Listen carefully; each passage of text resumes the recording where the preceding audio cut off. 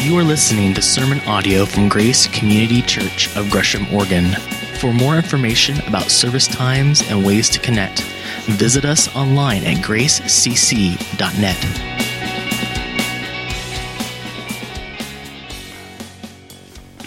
What'd you guys do this week? You do some of this? Thanksgiving type stuff? What's wrong with this picture? Huh? What about me? Yeah, exactly. How can you do Thanksgiving without turkey? Now, we kind of did that because we had ham. David and Sam and Nicole and Joy are over here. There was turkey there, but the ham was exquisite. And I really didn't even get to the turkey. And it wasn't real turkey, it was just turkey thighs. I mean, come on. What are you thankful for? We've been talking about that this morning. What's Jay thankful for? Jay Miss. The Ducks. What did the Ducks do yesterday? It was an embarrassment, wasn't it? Talk about the arrogance of a team. Just to absolutely humiliate the poor little Beavers. Yeah, payback. I was last night, Nicole's over here, she's in the pit band for the Hermiston football team that won the 5A state championship last night. Yay, Bulldogs! Yes, very good. We celebrate all kinds of things. We are thankful for so many things. You know, if you stopped and thought about it, how many things do we have? I was talking with somebody between services, and we both have some experience being overseas. And just the simple fact that I can go to my kitchen, turn on a spigot, and water comes out. And then put a glass under that water and drink it. Incredible blessing. That's just not true in many parts of the world. One of the people we support in Advent Conspiracy is Living Water, and another water project that goes with that, just to bring the simple fact of water that comes out of a well. Even if you have to go to the center of the village and pump it. So much to be thankful about. And we're beginning this short series on joy, beginning the book of Luke. And we're going to turn to Luke chapter 1. And I'm going to ask you to take a look at this and read along with me. This incredible passage, starting in Luke chapter 1, verse 5. I'm going to read it together. In the time of Herod, king of Judea, there was a priest named Zachariah who belonged to the priestly division of Abijah. His wife Elizabeth was also a descendant of Aaron. Both of them were righteous in the sight of God, observing all the Lord's commandments and decrees blamelessly. But they were childless, because Elizabeth was not able to conceive, and they were both very old. Once when Zachariah's division was on duty and he was serving as priest before God, he was chosen by lot, according to the custom of the priesthood, to go into the temple of the Lord and burn incense. And when the time for the burning of incense came, all the assembled worshipers were praying outside. Then an angel of the Lord appearing to him, standing at the right side of the altar. And when Zacharias saw him, he was startled and was gripped with fear. But the angel said to him, "Do not be afraid, Zachariah. Your prayer has been heard. Your wife Elizabeth will bear you a son, and you are to call him John. He will be a joy and a delight to you, and many will rejoice because of his birth, for he will be great in the sight of the Lord. He will never take wine or other fermented drink, and he will be filled with the Holy Spirit even before he is born. He will bring back many of the people of Israel to the Lord their God, and he will go on before the Lord in the spirit and power of Elijah to turn the hearts of their parents to their children, and the disobedient to the wisdom of the righteous, and to make ready a people prepared for the Lord." Zechariah asked the angel, "How can I be sure of this? I am an old man, and my wife is well along in years." The angel said to him, "I am Gabriel. I stand in the presence of God, and I have been sent to speak to you and tell you this good news. And now you will be silent and not able to speak until the day this happens, because you did not believe my words, which will come true at their appointed time." Meanwhile, the people were waiting for Zechariah and wondering why he stayed so long in the temple. When he came out, he could not speak to them. They realized he had seen a vision in the temple, for he kept making signs to them, but remained unable to speak. When his time of service was completed, he returned home. After this, his wife Elizabeth became pregnant and for 5 months remained in seclusion. "The Lord has done this for me," she said. "In these days he has shown his favor and taken away my disgrace among the people." This is the word of the Lord for us to ponder this morning. This is the first in a series of vignettes that Luke is going to tell us. The next one will be the Gabriel appearing to Mary. Then it will be the two of them connecting as Mary goes to visit her cousin Elizabeth, and they'll sing together as women. And then we have the birth of Zechariah, the birth of John to Zechariah and Elizabeth, and Zechariah's incredible song of praise. Beginning of chapter 2 will be the birth of Jesus to Mary and Joseph in Bethlehem. And then later in that chapter, starting verse 22, it will be those two going to Jerusalem and being met by faithful people expecting God's promise to be fulfilled. It's an amazing thing in this storyteller as he unpacks this gospel, this good news. I look at this and ponder this together. Zechariah, Elizabeth, both of priestly line, both righteous in the sight of the Lord, observing all the Lord's commands blamelessly. So we see a faithful priest. This outline I'm using is from Pastor Delleman. I like the way he put it together. This faithful priest who is righteous and blameless. Now, I come from a theological tribe that says there ain't no such person except Jesus. None righteous, no, not one. Okay, what's the problem with that? What's the problem with that? The Bible describes Zechariah as righteous and blameless. He is joining a line of people beginning back with Enoch, continuing with Abraham, with Noah, with Joseph, with Job, Daniel, Elijah, Elisha, Joseph, who will be with Mary at the birth of our Savior, and on to us. If you remember back in the Philippians series, we looked at this passage. Do everything without grumbling and arguing, because that's what the people did in the wilderness after God had led them out of Exodus, and they were whining and complaining. And don't do that. Don't whine and complain, but rather remember God's goodness that you may be blameless and pure. How many does God want to be blameless and pure? Like all of us. And we often give ourselves a pass. Have patience with you. God's not finished yet. Actually, he's calling us to do this, to learn so we can shine among like stars in the sky. These people, but there's a but. Righteous, blameless, faithful, but childless, unable to conceive, very old, childless and disappointed, childless, unable to conceive, very old, a triple whammy of impossibility. And you have to ask yourself, and we'll ponder through this story, why?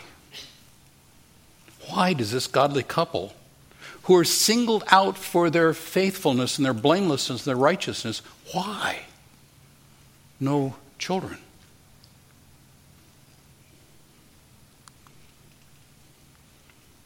I wonder what Elizabeth looked like. Those of you who are listening online, you can download the PowerPoint and see the pictures I'm putting up here. Was she hiding her face when she met certain people? Of course, this is not just an ancient problem. The question mark, the why,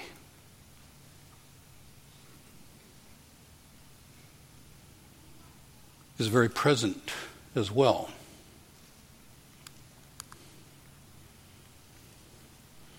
the eternal doctors, the unending pregnancy test kits. I think of Susan, our daughter-in-law.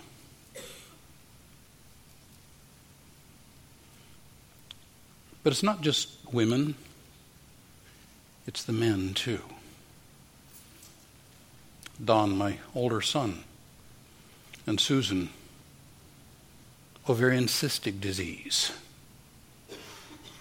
At least there was something of a medical explanation. But what it meant was that all the things that they had tried, and they tried all kinds of things, childless, unable to conceive, very old. I remember a day when Don called me from Kansas City, where they live, with a guarded hope. There's a baby in Susan's womb. I just said, tell me more. And he talked about how scared he was. The baby latched in her womb 5 weeks and she miscarried. And Don was devastated. He wants so badly to be a father. We didn't hear as much with Susan because we weren't as close to her in those days. We heard from her too. Childless, can't conceive, very old. It's not an ancient problem. And there are people in this congregation, I know, who are childless, in some cases unmarried, desperately wanting to be married and just to be a mom and a wife, and it's not happened. Others are married, and sometimes there's medical explanations, more often there's not. And it's one of those things where, thinking back to Don and Susan and others I worked with pastorally, there's an agony of emptiness. You don't want to talk about it because the tears come so quickly. It seemed like everybody around you is getting pregnant. Then you hear a story of somebody who got pregnant, didn't want the baby, and aborted it. And you want to kill them. Don't you realize how precious that is?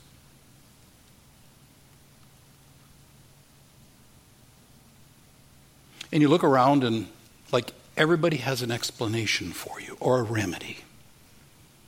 And you just don't want to talk. You put it inside. And it eats out like a cancer because it's so alone. Childless, can't conceive, very old. Zachariah, Elizabeth, why?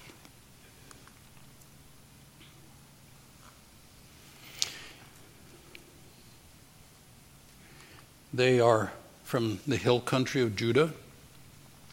If you look at a map of Israel like this, and look at that particular spot down there by the Dead Sea, Jerusalem and south, enlarge it, there's the hill country of Judah.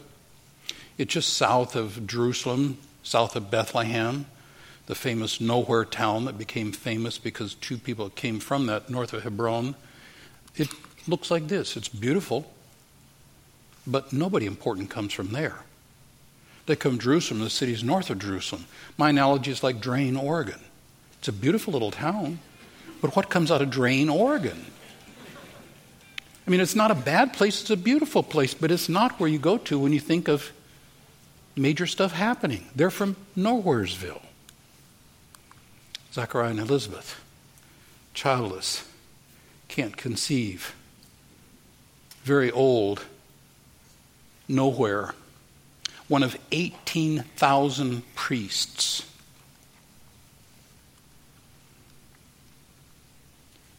And while he's serving as a priest, well, you look at this. Nothing special. Nothing special. but specially chosen by God. Why? Why? Well, the factor is their faithfulness. Now, their faithfulness doesn't put an obligation on God. They can't say, because I've been faithful, God, you owe me a child or something like that. You can't say that. But when God brings his blessings, typically he works with people who are faithful in a situation where you're childless, can't conceive, and very old. Faithfulness is not everything, but it's a very important thing, especially in the emptiness and the silence of our life. I wonder, we'll ponder through this together. Zechariah, one of 18,000 priests, twice a year he would come to Jerusalem with his group of people from his area, 24 units, and he would be there serving at the priest and watching others chosen to go in and do the incense offering, which was a great honor. He's old. He's watched this happen many times. What is he feeling as he comes to serve and then watches other men get the privilege? Men who maybe haven't been there nearly as long as he. But then I ask myself, what does he feel when the lot is drawn and it's his? What does he feel? When he's been there many, many times, year after year after year, faithful, blameless, righteous, and his lot is chosen. He will be allowed to go into the holy place for the only time in his life. What's he feeling as that lot comes up? No, I'm not going to give you the answer. And I've pondered these. I hope you will, because we're going to ponder these together. But when you read a narrative, you've got to put yourself in the situation. You've got to look around and look at facial expressions, listen to tone of voices, use your imagination within the limits of the story, and live the story. That's what we're doing here. What do you feel? Burning of incense, the assemblers were worshiping outside. What were Zechariah's emotions as he walked up the stairs to that big door into the temple, to into the holy place? For one time in his life, his lot will never be in there again. This is the only time he's going to do it. What are his emotions? The excitement, the privilege, oh my gosh, I've heard about this, now I get to experience it. What was Elizabeth feeling? She's a woman. She'll never go in. Priesthood is for men. Faithful wife. What's she feeling as her husband disappears into the doors, into the temple? Proud? Supportive? Excited? Wanting to hear every detail when they have their pillow talk that night.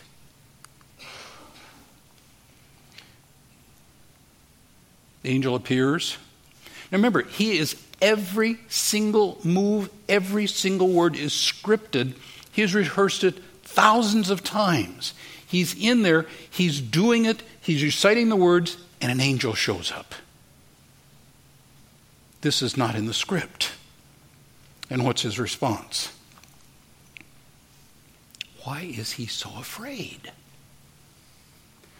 Why is he terrified when an angel shows up in God's temple? You would kind of expect if an angel was going to show up, that'd be a natural place. Well, I think I've got an answer for that one. Angels don't show up. I think he is on angel overwhelm. And the angel says, as angels typically do, don't be afraid, Zechariah. Your prayer has been heard. For what was Zechariah praying? For a son? For a child? For the son?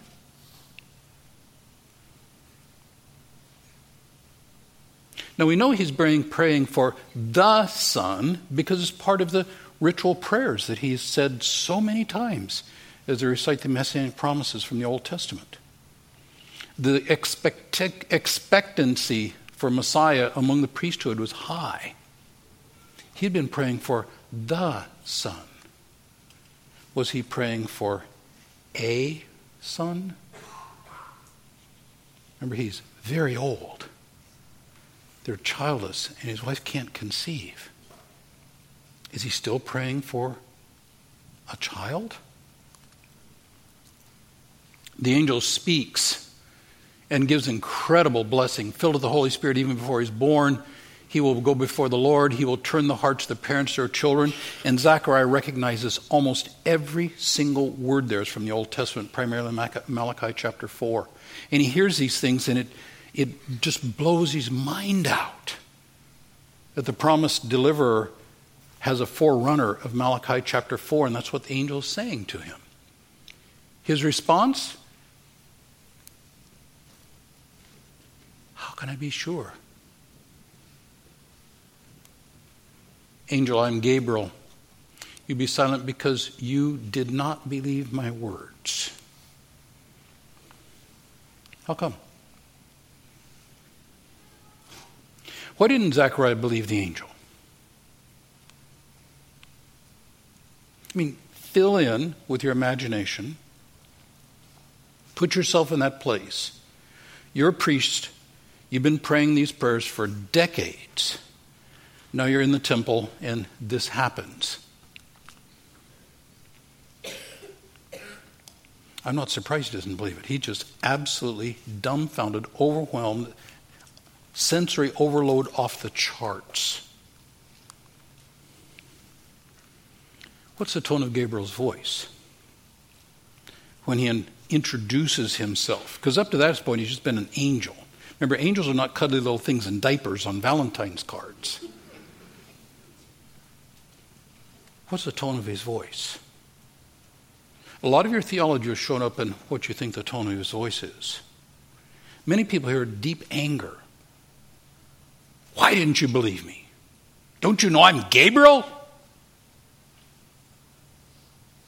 I'm more inclined to think, yeah, I get it. Let me tell you a little bit more about who I am. Done with a tone of gentleness, but firmness. Why silencing? Of all the different consequences for not believing, why silencing? I'm inclined to think the angel does this because Zechariah, as a priest, you talk a lot. Now just be quiet and watch God work and ponder. There will come a time to speak, but not now. The people outside, what's Elizabeth feeling? She knows to the second how long it's going to take to do this ritual. It's so scripted. And he doesn't come out the door. What's she thinking? Oh my gosh, my very old husband has had a heart attack. I mean, you can imagine what's running through her head. And then Zechariah emerges.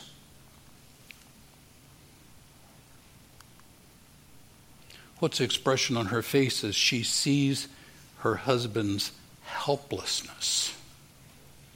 This loving, caring, blameless, righteous wife.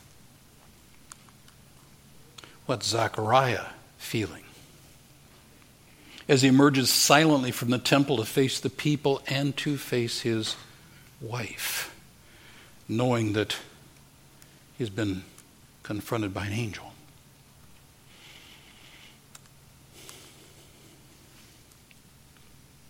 The time of the service ended, the week, and they go back home, back to Nowheresville, back to the ordinary that will never be ordinary again, because God has interrupted their long waiting with a powerful angel. It will never be ordinary again. Of course, it never was. It just appeared to be so because of the fatigue that happens in the ritual and the normalness of childless, can't conceive, very old. His wife Elizabeth became pregnant, remained seclusion. What's Elizabeth feeling as she feels the promised baby moving in her womb? This very old woman. And she sings, "The Lord has shown his favor and taken away my disgrace among the people." Is Zechariah praying along with Elizabeth? What's he praying in his spirit? We had a glimpse of that at the end of the chapter. Pondering this together, the nativity story. Mike Rich is one of the super good producers and writers in Hollywood. He's a strong believer, used to be at Southwest Bible. I don't know where he's at now. He did Secretariat, radio, and incredibly successful movies, never had a failure. And he did the nativity story just because he wanted to express his faith in a powerful Hollywood video. We watch it every year at Christmas at least. I commend it to you. Here's the way Mike Rich and his team put together the story of Zechariah. Pigeons for sacrifice. 1/2 shekel. What for sacrifice? No blemishes. 1 shekel.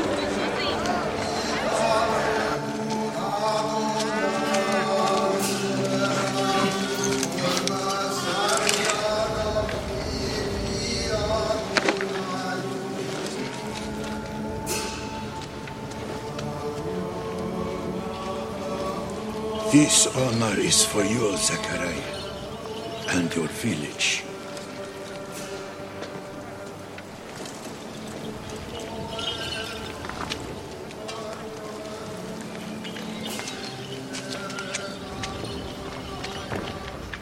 שבתי בבית עד השם, לחזות בנועם עד השם, ולבקר בהיכלו.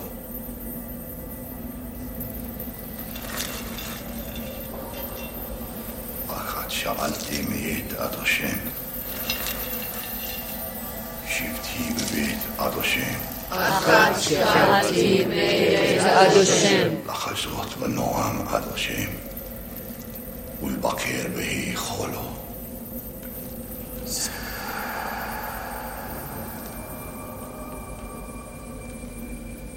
אחת שאלתי מאת עד השם.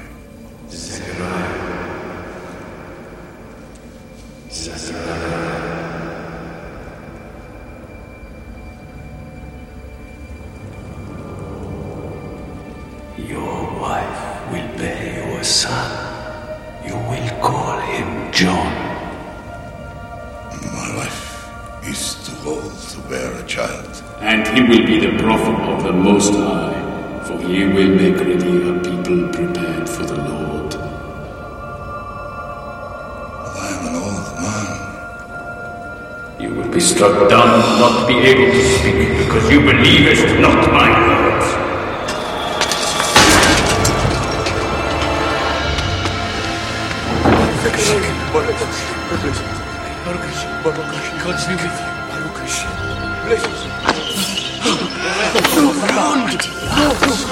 Elizabeth, what's wrong, Zechariah? He has seen a vision from God.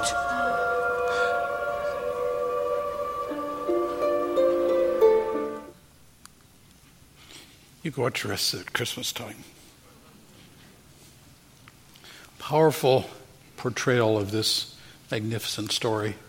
A faithful priest, and we see a fearful priest. Not normally, but faced with an angel, fearful. Yeah.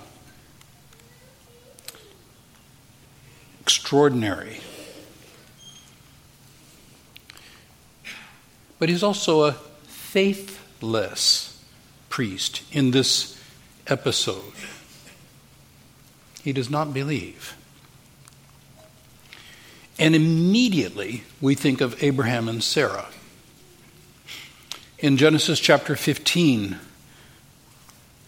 Abraham hears God say, I'm going to bless you, and he respectfully says, God, where's the child? You promised a child. We're old. Eliezer from Damascus is my heir. Where's the child you promised? And God responds to him and says, this man will not be your heir. You will have an heir, and you'll have descendants more numerous than the stars, indeed.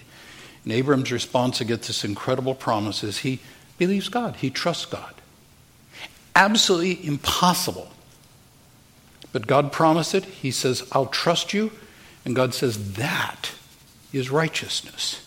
When you trust God, the promise of God, even when it makes no sense. Contrast Mary in the very next story Matt will take us through next week. Same promise, same angel.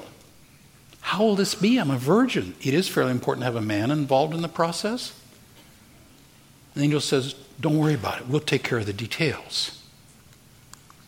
And Mary responds, I am the Lord's servant. Be it according to your word. She believes. Now, they're very different people, but the contrast is obvious. And lastly, we see a favored priest, as Pastor Delamon put this together. And in this episode, we see him overwhelmed, angel-whelmed, maybe we could say. But later on, when the baby is born and they're going to name him Zechariah, he gets a tablet. His name is John, and immediately his mouth is open, and everybody's wondering what's going on. And Zechariah is filled with the Holy Spirit and prophesies, and there's 15 verses of incredible prophecy as this faithful man of God is pondering, and he sings it out, and we have that in our Bible.